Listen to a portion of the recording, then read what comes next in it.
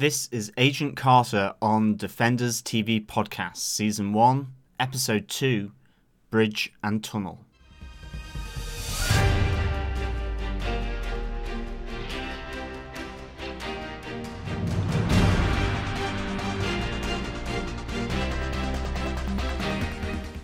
Welcome back to Defenders TV Podcast. This is Episode 21 of Defenders TV Podcast, where we will be looking at Agent Carter, Episode 2 of Season 1, and that is called Bridge and Tunnel.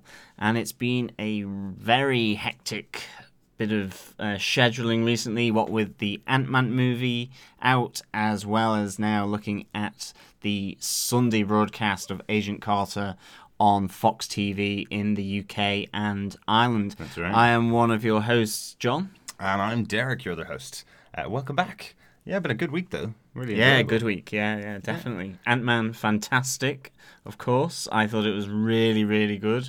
Wasn't entirely sure what to expect. Obviously, maybe a slightly troubled and extended production and writing period with Edgar Wright being let go quite late in the day, but you can hear all our thoughts on Defenders TV Podcast.com/iTunes. Our podcast is up there. You can also check us out on any other good podcast catcher. Just search Defenders TV Podcast on Stitcher or Player FM, for example.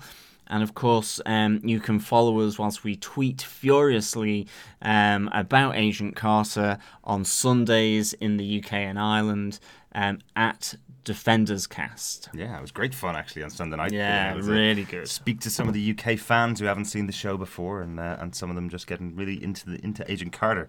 Understandably so. If you want to send us your feedback, you can send it to feedback@defenderstvpodcast.com. We'll have some feedback come up later in the episode after we talk about this week's episode of Agent Carter. John, do you want to let us know what we got in this episode with your synopsis?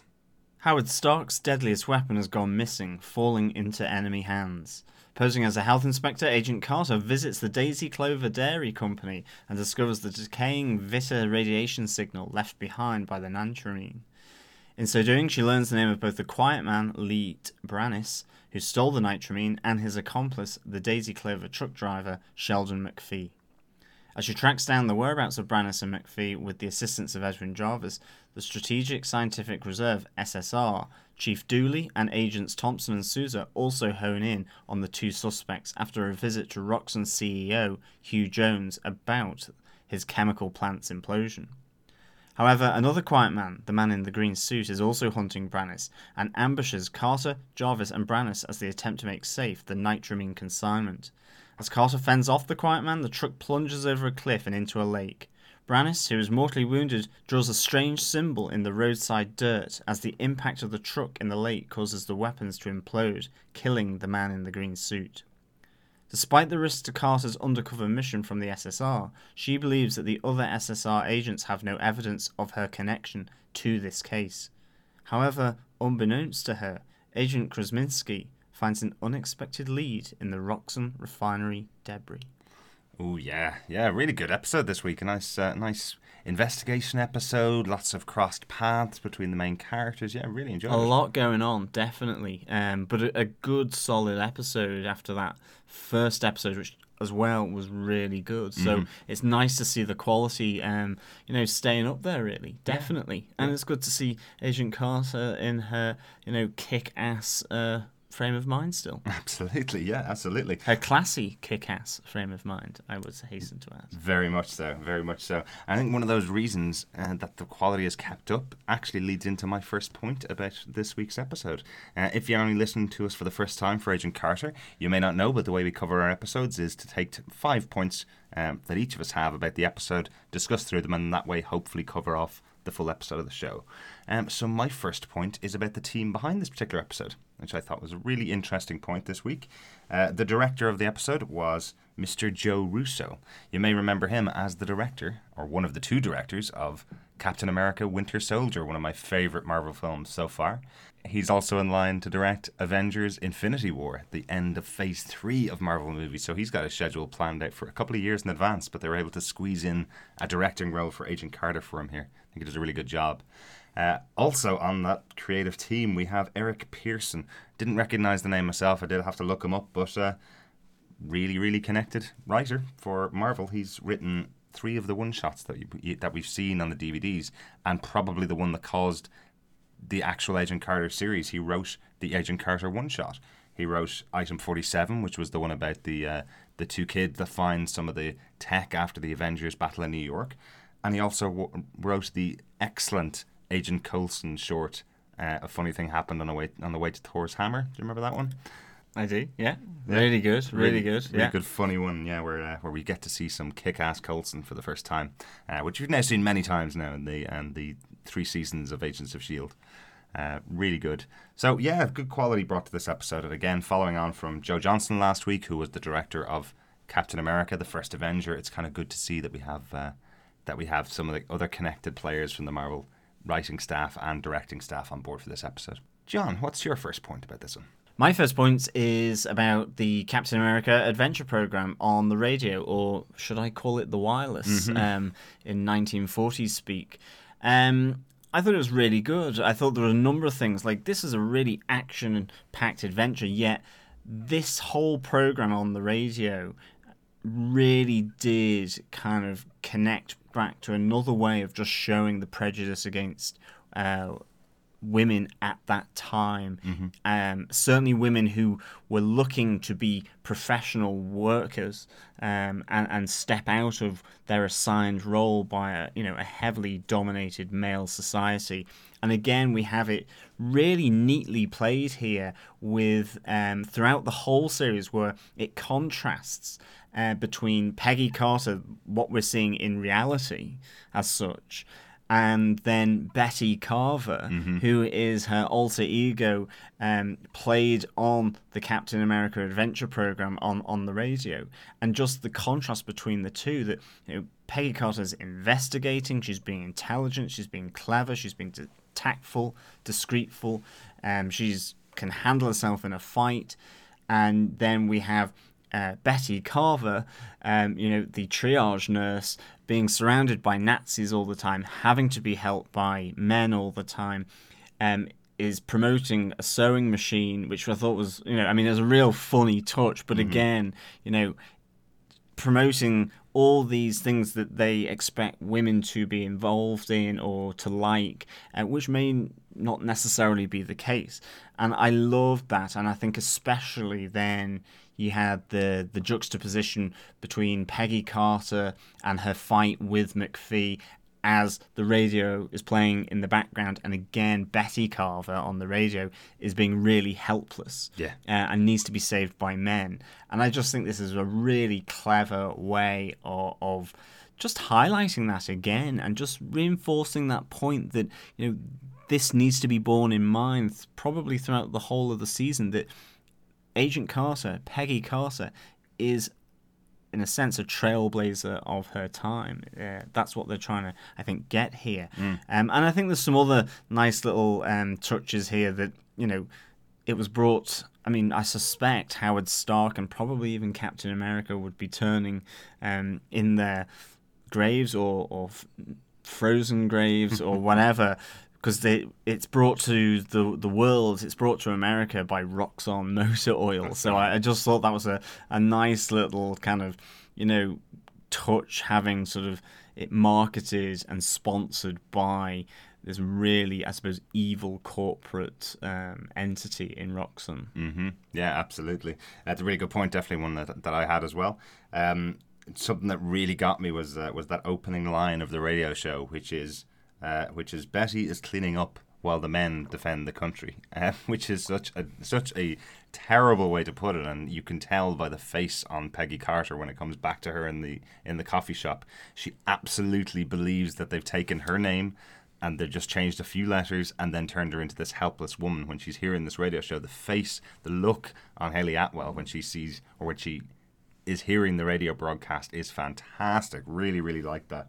Thought that was quite interesting. Yeah, and I think it's really good that there's 2 or 3 times where Peggy is like somewhere where this is playing and she's like, turn that off. I can't believe that's on again, this drivel. And you have in the car where Jarvis says, well, I actually quite like it. And, Peggy's like, turn it off. Again, with Angie in the diner at the start, it's like, we switched channels, again. And Angie's more than willing to cooperate because she was actually beaten to the part of Betty Carver by... another lady, I can't remember her name now, but is a rival to Angie. Yeah. And then again, while she's fighting Sheldon McPhee, it's just that absolute upfront contrast between the two, and she just can't believe that this drivel is being played out. This stereotypical drivel is being played out. While she is fighting and actually showing quite the opposite. Yeah, it was brilliant. Really, really well put good. together. And the fact that they had the radio show doing the punches, showing how they're being made for a radio show. I always find that interesting, the old radio plays and how they were made. It's something that really interested me when I was a kid as well. But showing that and essentially having those sound effects be the sound effects of her punching McPhee in the face was really good. Yeah. Loved that. So, Derek, what's your second point? You kind of mentioned her already, but my second point is Angie the waitress. Played by Lindsay Fonseca. Right, Lindsay Fonseca. Recognise that name too.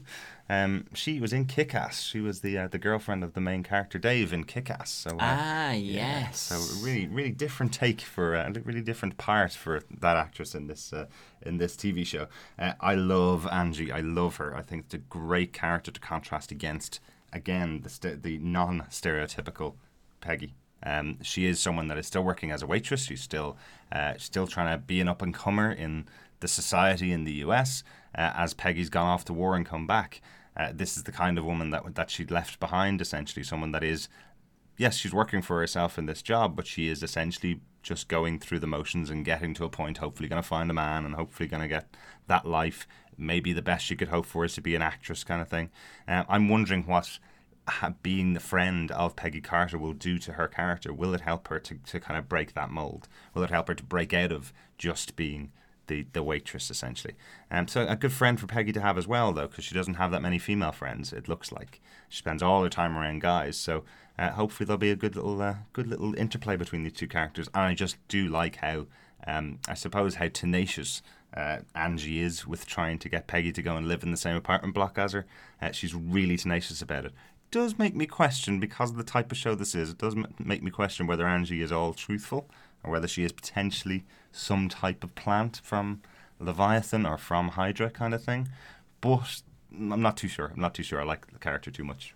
Yeah, but can you trust anyone? I mean, even Jarvis is still slightly dubious after the end of the first episode. Absolutely. But yeah, no, I really liked Angie. I liked her helping Peggy to look for a new place and really saying, come and live in my kind of apartment block, which is a female-only apartment block.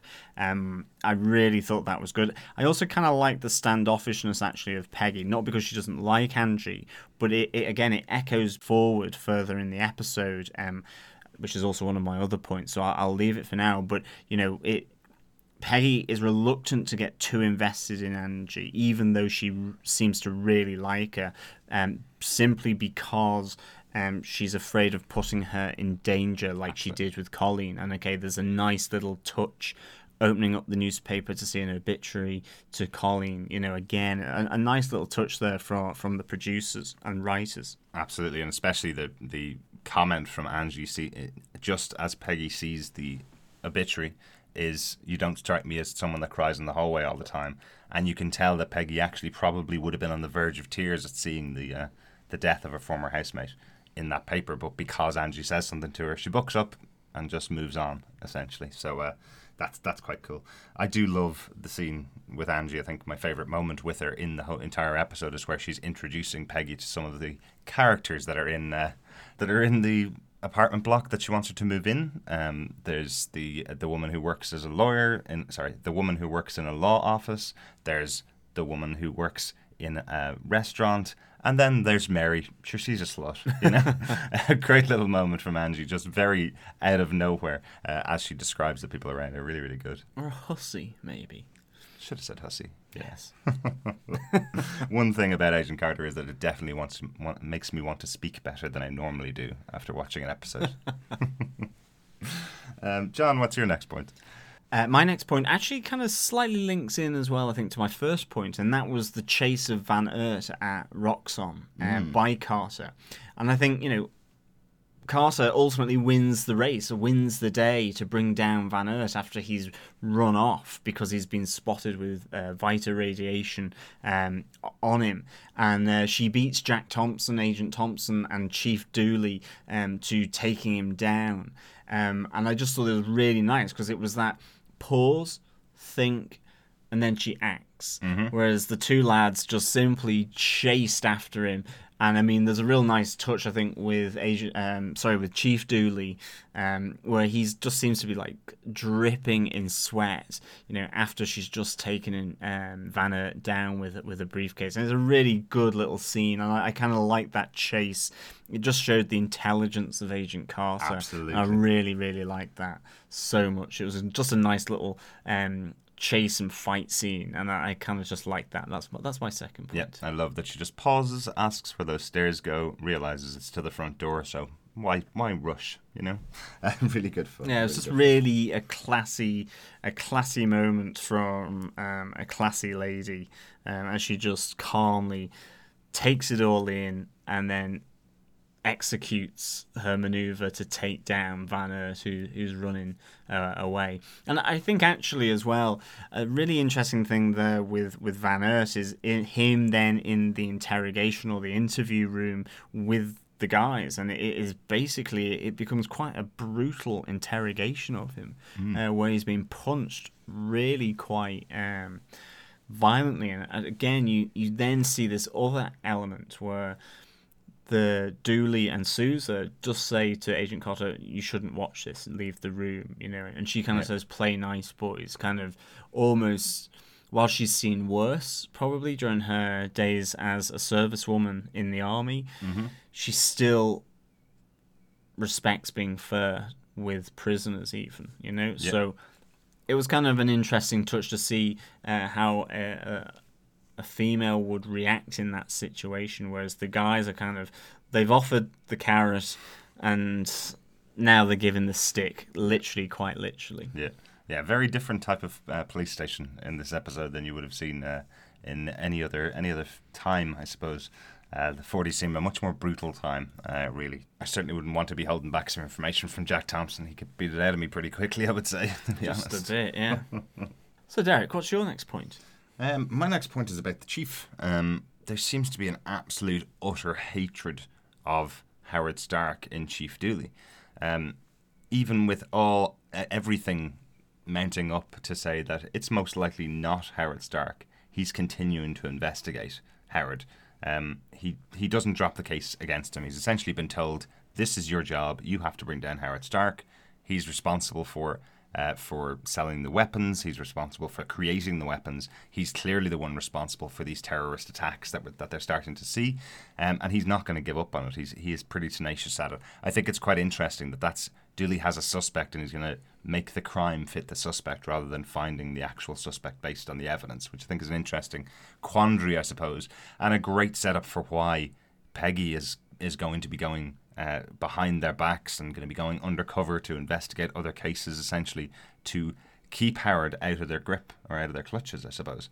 Good little setup for the episode, I thought. Yeah, definitely. I think it really makes what Peggy is doing even more perilous, and this idea that she might get caught, and if she does, she will essentially be labelled a traitor.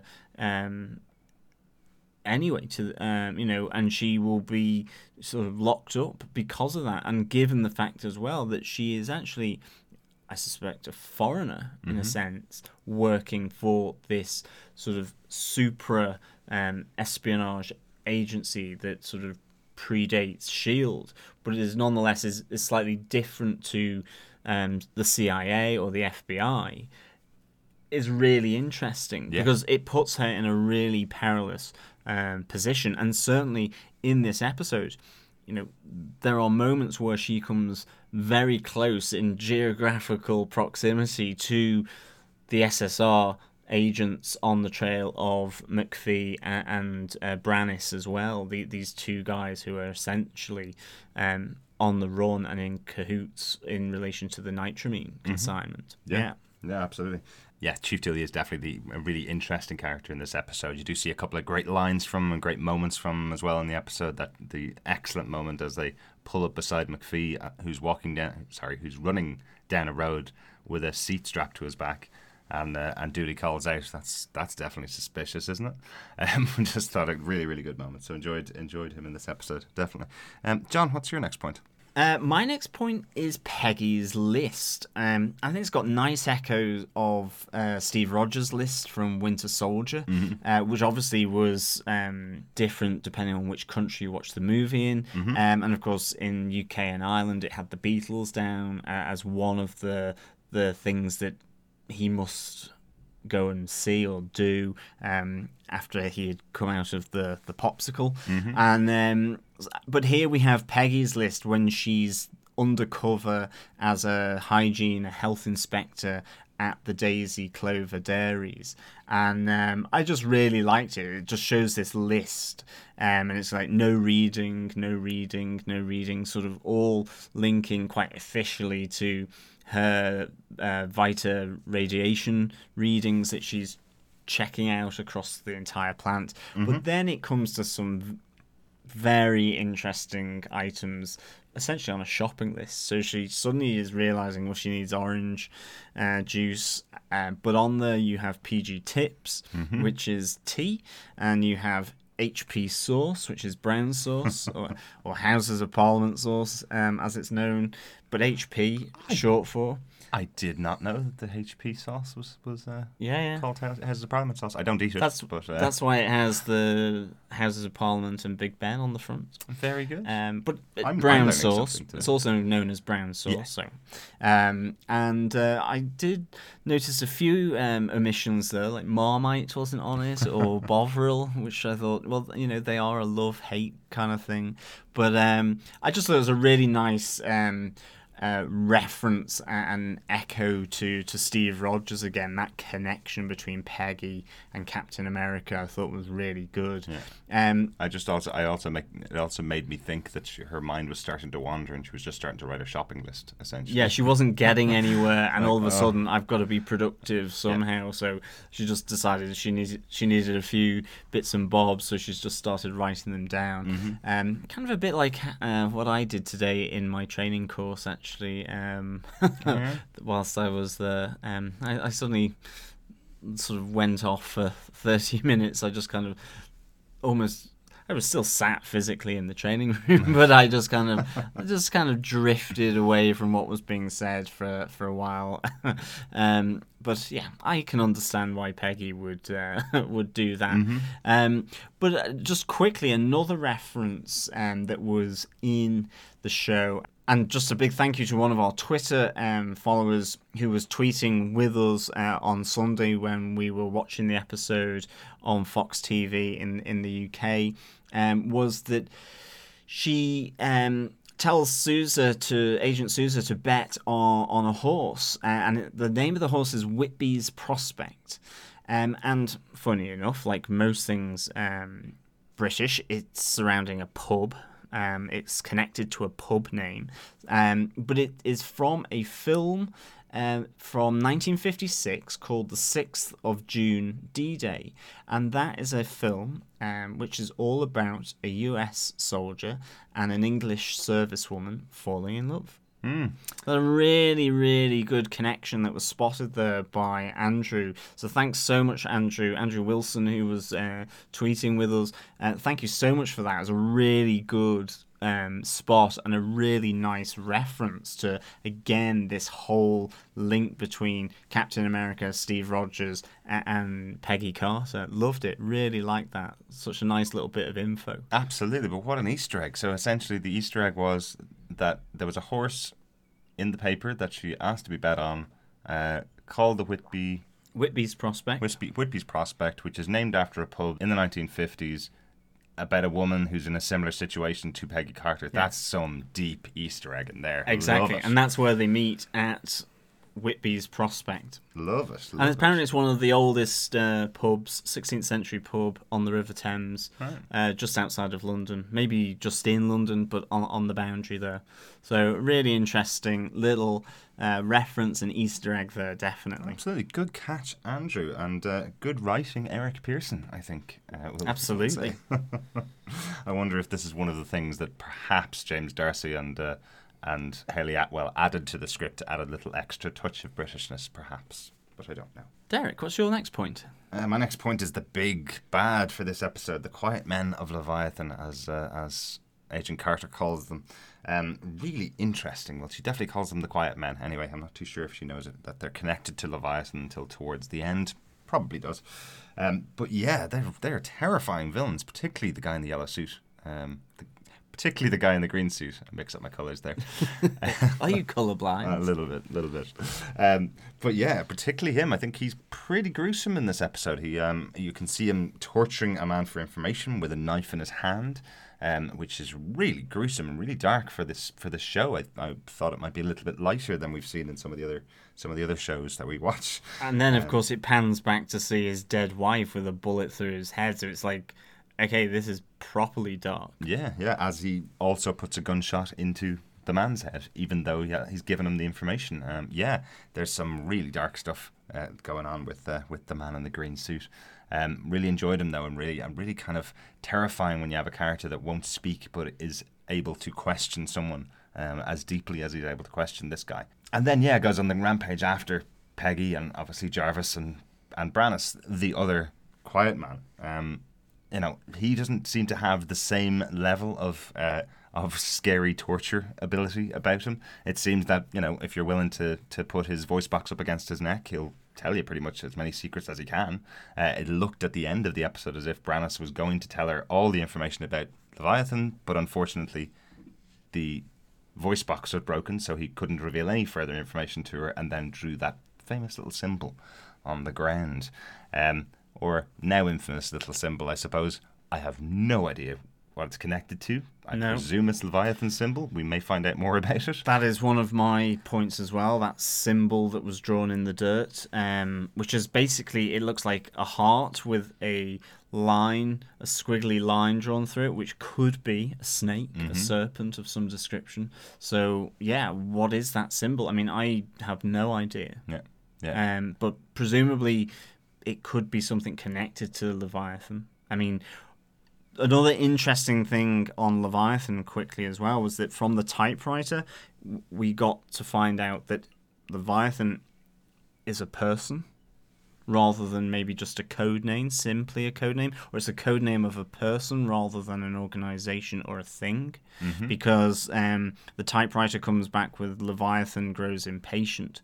So either that's Leviathan replying or his go-between on the other end of the typewriter. But Leviathan grows impatient. So very interesting. They have an emotion, they have a response. So this is obviously a person of some description or an entity of some description. So I thought that was really interesting. And we also do find out from Peggy and from Jarvis that neither the SSR nor Stark Industries have any record on anything with a code name or absolutely anything with Leviathan as the title. So this is a new threat, potentially, or an up till now unseen threat that has been lurking there in the shadows or in the deep. So I really sort of thought that was good, and then this symbol just adds even more mystery to it. So it was really, really good. But that was definitely one of my points, was the symbol in the dirt. Yeah, Leviathan is coming. Yeah, I'm trying to stay spoiler free on the future episodes of the show, so I'm trying not to look up things like Leviathan. I'm pretty much assuming if I googled Leviathan Agent Carter now, it would give me the answer exactly what episode it gets revealed in, but I don't want to do that. So the only connection I can think of right now off the top of my head is Nick Fury's Secret Warriors. There was one of the bad guys in that series was Leviathan, so I'm thinking there may be some connection there, but these guys feel much more Cold War era, much more of Agent Carter's era type of bad guys, whereas Leviathan was a bit more of a superpowered villain. So I'm intrigued to see what happens as it comes up. I'm looking forward to Leviathan coming around. Derek, what's your final point then? Oh, so many to choose from in this episode. There's so much interesting stuff in here. But really, the guest stars for this episode is one of my big points. Just because they jumped out at me. Having the head of Roxana Oil, played by Leland Palmer from Twin Peaks, who's Ray Wise. The minute I see that character, because of the years I watched Twin Peaks, the 2 seasons that was on many years ago, I always think of him as a really scary character, even though he was the father of Laura Palmer.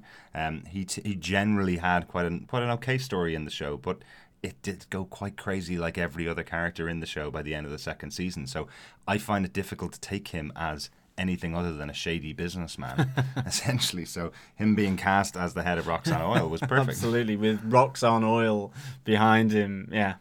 Shady. Absolutely. Definitely. Shady to me. But a bit of a Twin Peaks alumni going on here, and within the Marvel TV universe with Kyle MacLachlan as well in Agents of S.H.I.E.L.D. That's right. Yeah. He played Agent Dale Cooper, the central character probably of Twin Peaks. So yeah, we just need Laura Palmer showing up in AKA Jessica Jones, and it will be proper Twin Peaks all round for Marvel's TVU. Absolutely, yeah. Just thought it was great little bit of casting, definitely. And one other one, because a lot of people were asking about this, definitely, is the actor who plays Sheldon McPhee. I had to look him up. I had to see where he was from because I recognised the face so well just from my childhood. He played Kevin McAllister's older brother in the Home Alone films. He was the big bully in Home Alone 1, which I thought was quite interesting, that he's now the guy getting beaten up by a woman, which is quite good, a good little touch. Yeah, okay. Yeah, that's pretty interesting. So a few little blasts from the past in this episode. Yeah, definitely. And one thing I absolutely love about that character of McPhee is that he won't give up the person who beat him up because it was a woman. And again, like most of the men at the time, if you say it's a woman that beat you up, the guys are gonna laugh at you essentially. But we know, obviously, Peggy's been to war. We know how much of a fighter she is. She's a well-trained fighter. Obviously, she's going to be able to take out anybody. She'd be able to take out me pretty quickly, I'm sure. So I don't think there's any shame in saying he got beaten up by Peggy Carter. But for this guy, the shame was enough for him to keep silent on the connection. I wonder how long he'll keep that secret. I wonder. John, what's your final point? My final point links back to what we were talking about with Angie and this reluctance to engage emotionally with other people for Peggy. And it all comes about with Jarvis, who's stitching up her wounds that she got after fighting the man in the green suit on top of the Daisy Clover truck. Mm-hmm. And I just thought it was really, really kind of nice and touching, because I think it illustrated Peggy's emotional loss, both with Steve Rogers, but also with Colleen, and then she feels it necessary to protect other people like Angie, but in this case as well, even Jarvis, by saying that she can do everything. And I just really like Jarvis calling her out on it as well, to say, I don't know whether you're being arrogant or ignorant, I can't tell. And he says that to her, it's this idea that no man or woman can carry the world on their shoulders.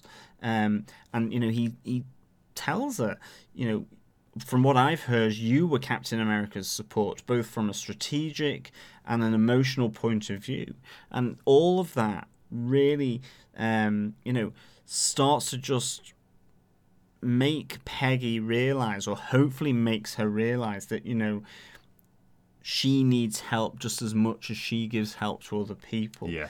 She does say, I don't want to put others in danger, referencing Colleen and Steve. And I just thought it was a really, really nice scene between these two. And I think, it really cements their relationship and team up as well together. Now, don't get me wrong, there's still questions over what Jarvis was referring to when he was on the phone to Howard Stark again. But it really does help cement their team up. And I really, really like that. And I thought it was nice that, he's not deferential to her. He's speaking to her as an equal. And Yeah. again, I think that was really, really good.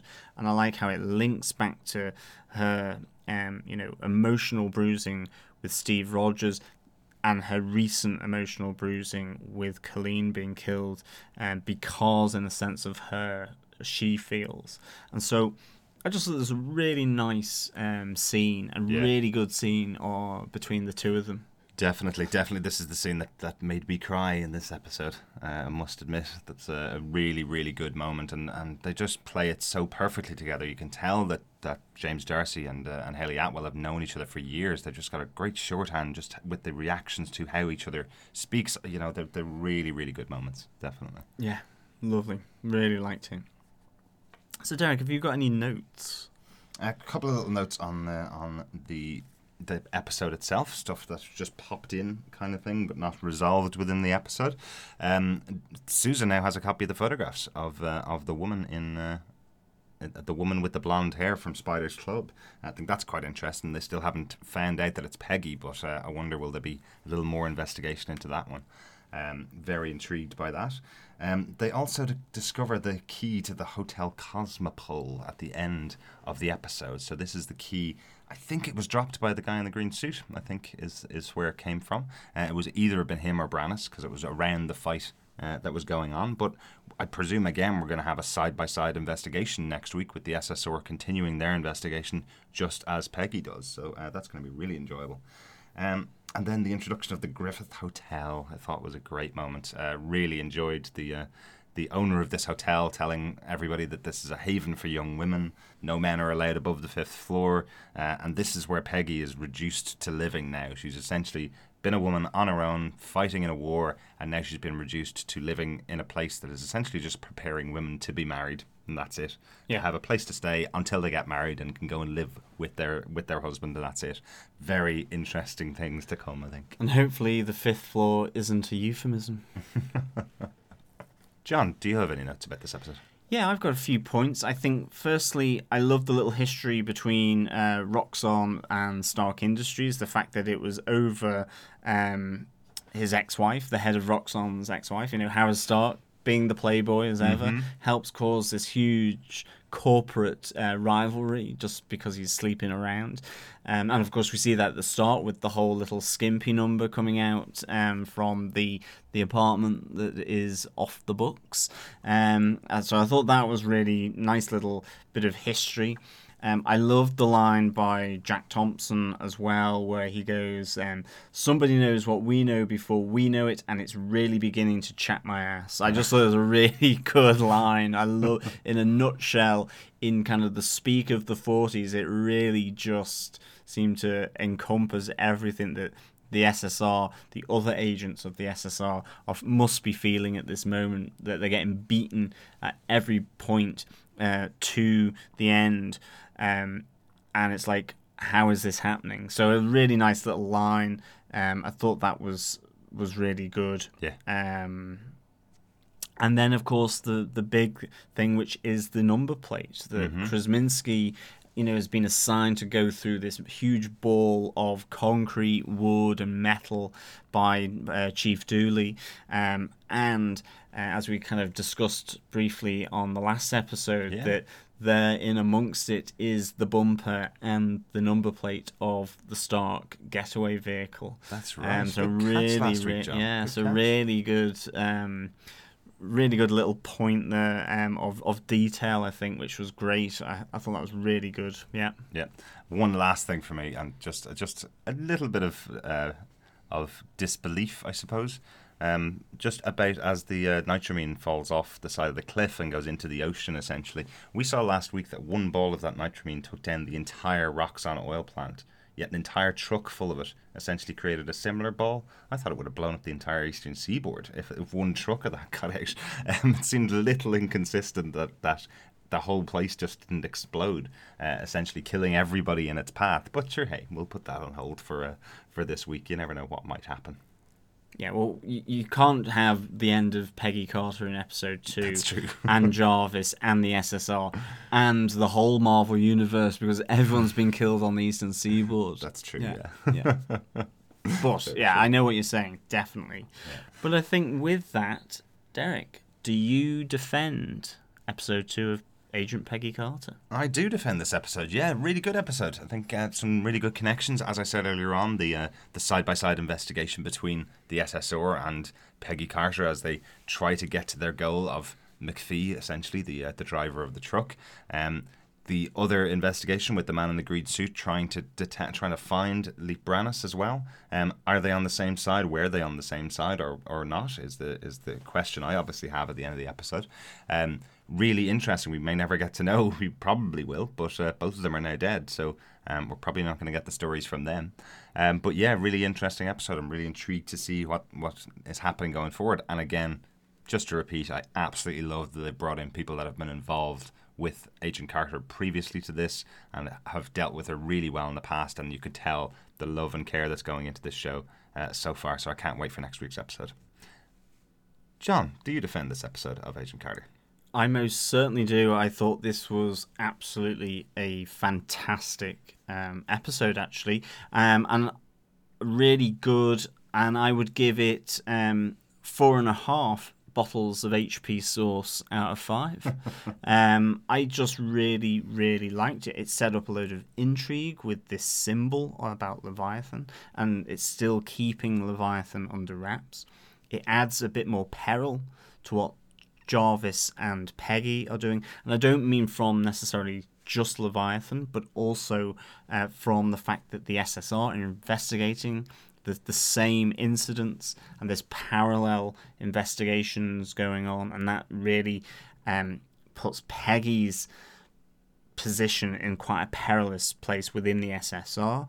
I love how the writers are treating this great female character who is full of class, full of intelligence, and just putting that and setting that against this chauvinistic sort of male-dominated society in different ways, and in clever ways, and is really, really good, I think. I thought in particular the Captain America Adventure Program and how that was done was really good. I love the connections to Steve Rogers and the Captain America films, such as Peggy's List. But also, then, for me, I thought one of the best scenes so far, which was the Jarvis and Peggy moment where he's mending her wounds and stitching them up, and just that conversation in a nutshell was fantastic, and it really helped cement these two characters. And there were just so many other little bits that I just really, really liked. Just little points like the chase of Van Ert, like Brannis trying to say, trying to give information, but his voice recorder is broken. Just these nice little touches. And again, having Rox on there, which is such a big bad, and having that play out really, really well. And I just think the writing, again, remains hugely strong. And so I really liked it, and that's why I give it slightly more than last week, because I just thought it built on it really well and moved the story along, but still left an awful lot of intrigue about what's going to happen. So it'll be interesting to see how it progresses. Definitely, I really like this episode. Yeah, really, really good. Really, really good. With that, I think we're going to go on to our feedback for this week. Yes, we have feedback. Yes, we do. And our feedback, unfortunately, a lot of it is about Ant-Man. So if you have not watched Ant-Man, we'll try to keep it as spoiler-free as we possibly can. But I know there's a couple of spoilers in there that some people wanted to talk about. So essentially, go out and watch Ant-Man, listen to our Ant-Man podcast, and then come back and you can hear this feedback, I suppose, is the best way to do it. Absolutely. And whilst you're going out and watching Ant-Man, just again a quick shout out to Andrew Wilson on Twitter, who gave us the reference to Agent Carter's Whitby's prospect call for Sousa, where she tells him to back the horse. Really nice little reference. We've dealt with that in the main part. We thought it was so good. Definitely just a shout out there. But he does have another little point, and that is the PG tips that I had picked from Peggy's List as she is investigating the Daisy Clover dairies. has PG Tips on it. That's a T in the UK for any of our American listeners. PG Tips is an English breakfast tea that you can get in the supermarkets. And 11's is tea and lunchtime tea and second afternoons breakfast. is... Yeah, exactly. High tea, low tea, in between tea. Absolutely. Loads of tea. But it was very interesting. He goes, it's a nice touch, although Peggy Carter will have to wait a couple of years for her tea to exist, because it wasn't as a brand out just then, but still, really nice touch. Good gag. Yeah, good gag. But thank you for that, Andrew, for pointing that out. That was really good. Yeah, absolutely. So, if you want to send us your own feedback, you can send feedback to feedback@defenderstvpodcast.com. The next piece of feedback is about our Ant-Man podcast and does contain a bit of spoilers. So, we got some feedback from Ronaldo on Twitter, one of our long-term listeners. Great to hear from you, Ronaldo. He says, great review, Defenders, about Ant-Man. Glad you rate it near Guardians. Some reviews I read are pretty harsh on it, but it has to be remembered it doesn't have the privilege of such a spectacular backdrop as Guardians of the Galaxy. Still, the brief view of the subatomic world got me real excited too. Just like John, I think. Yes. Doctor Strange. I cannot stop saying it. I can't wait. So excited to see that. The alternate dimensions at the subatomic level. Benedict Cumberbatch, come on. Put on that moustache. Grey those sideburns. Get the pick-your-nose collars of that cape and the Eye of Agamotto. If you want more of this, listeners, you can go back and listen to our Ant-Man podcast. Yes. I won't go on anymore, but yeah, no, I was so excited by that. Totally agree with you, Ronaldo. So exciting. Even though it was a brief, but it was a taster. Just like the reference to Stephen Strange in Captain America Winter Soldier. Oh, it just got me salivating. I was like, oh, brilliant. Great. All right. Ronaldo goes on to say that he also loved the name redacted versus Ant-Man fight. He loves that particular character, but he was still rooting for Lang. He totally agrees about the post-credit scenes. Both were excellent and worth sitting through. Too many spoilers. I'm going to leave it there, but thanks so much, Ronaldo. Go watch Ant-Man. Go stay for the last two post-credit sequences. There are two definitely worth a watch to stay in for there, and another great surprise as well within the movie that I think you'll all enjoy as well. Definitely. We had some more feedback on Twitter from, again, one of our long-time listeners, Rebecca Brudeau. So, apparently, it's womance, not cismance or ladymance, but womance. So Irene, one of our other podcasters, was saying that she really liked Evangeline Lilly, who plays Hope Van Dyne in Ant-Man, and she was thinking that it was almost like a bromance, but obviously woman to woman. And so we were going through cismance, sistermance, ladymance, everything except, and Rebecca has hit it neatly on the head, womance. Of course it is. She goes on to say, it's pretty ugly compared to bromance though. I knew I'd heard a female version. You got me in research mode as I work, and I should thank you for providing me with a soundtrack to work by this morning. Just finished. So that's really nice. Thank you, Rebecca, for that feedback. And I think we used we had the similar kind of position on our Hannibal podcast as well, where we were trying to think of what a female bromance was going to be, but now we know it's womance, and that fits very nicely indeed. Thank you so much, Rebecca. Excellent. Our last piece of feedback comes in this week from Jellybean, who sent some feedback actually to another podcast, but it's about this. It's about essentially all of our connected podcasts, so I thought I should read it out on here as well. She says, I just listened to your Ant-Man podcast. It was great. It was there when I checked on Saturday, directly after seeing the film, which is awesome. I didn't know about the Wasp or where it fits in with the MCU, etc. Great to have that information. I like that you weren't as down on it as some of the reviews were. No need, great family fun. Have downloaded some of your other podcasts now, including Hannibal Season 3, which John does with Irene, and Daredevil, which you guys have probably heard by now. The first all 13 episodes are covered on here. Really looking forward to watching Hannibal along with you for the rest of the season. Saw that Comic-Con was up on iTunes on Tuesday too. You guys are totally on point. I like the format. Woohoo! I know. Thank you so much, Jellybean. I like the format, and things are sounding less stiff and formal than the earlier ones. It's a great rapport between the hosts too. I think they might be talking about you and Irene on Hannibal, but hey, I'll take the compliment as well. Listening away to you here. Keep it up now. Keep me entertained. Oh, the challenge has been thrown down. Ciao indeed. Thank you so much, Jellybean, for that.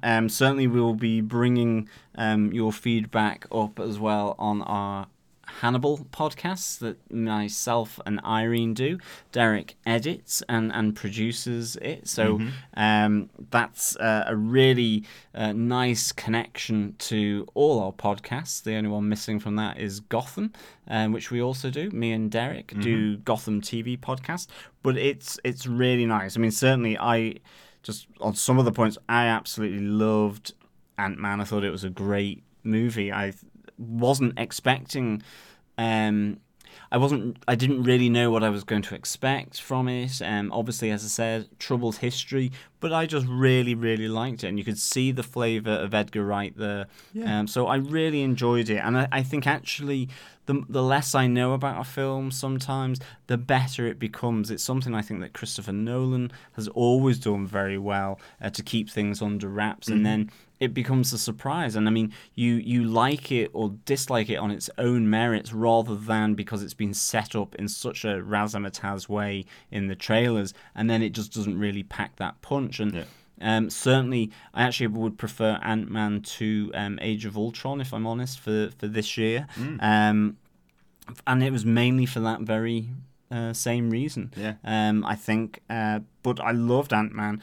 Great family fun, and I think, I think we were all three of us were very positive about Ant-Man, so definitely go and check it out. Yeah, absolutely. One of the things I have noticed from some of the reviews that I've read is that there seems to be this impression that the film would have been 10 times better if Edgar Wright had actually gotten to direct it in the end. It seemed to be that they're predisposed to dislike it because Edgar Wright didn't work on the film. I don't know. I have no idea what that film would have looked like. I don't know whether it would have fit as well into the Marvel Cinematic Universe as this film does, and that kind of is the intention of these films, is to work well together as a big, as pieces of a big jigsaw puzzle, I suppose. But this stood out as something very different, as well as also fitting into the MCU. It did stand out as some very different characters that we haven't seen before, and really enjoyable. So I couldn't be down a film like that. It gave me 2.5 hours of entertainment. So fantastic. What more can you want? Just like Agent Carter. A little ray of sunshine on a Sunday before the working week starts, just to cap off the weekend. Brilliant. Yeah, absolutely. And with that, we'll leave you for this week. Make sure you subscribe to our podcasts. The DefendersTVPodcast.com/iTunes will get you all the Marvel podcasts. GothamTVPodcast.com/iTunes will get you our DC Gotham-related podcasts. And TVPodcastIndustry.com/iTunes will get Hannibal and other related TV shows as they come out. Yeah, so again, thank you so much for listening. As always, it's a pleasure. And I think I will leave you with a Hannibalism, which is ciao. Thanks very much, John. Toodle pip. Toodaloo.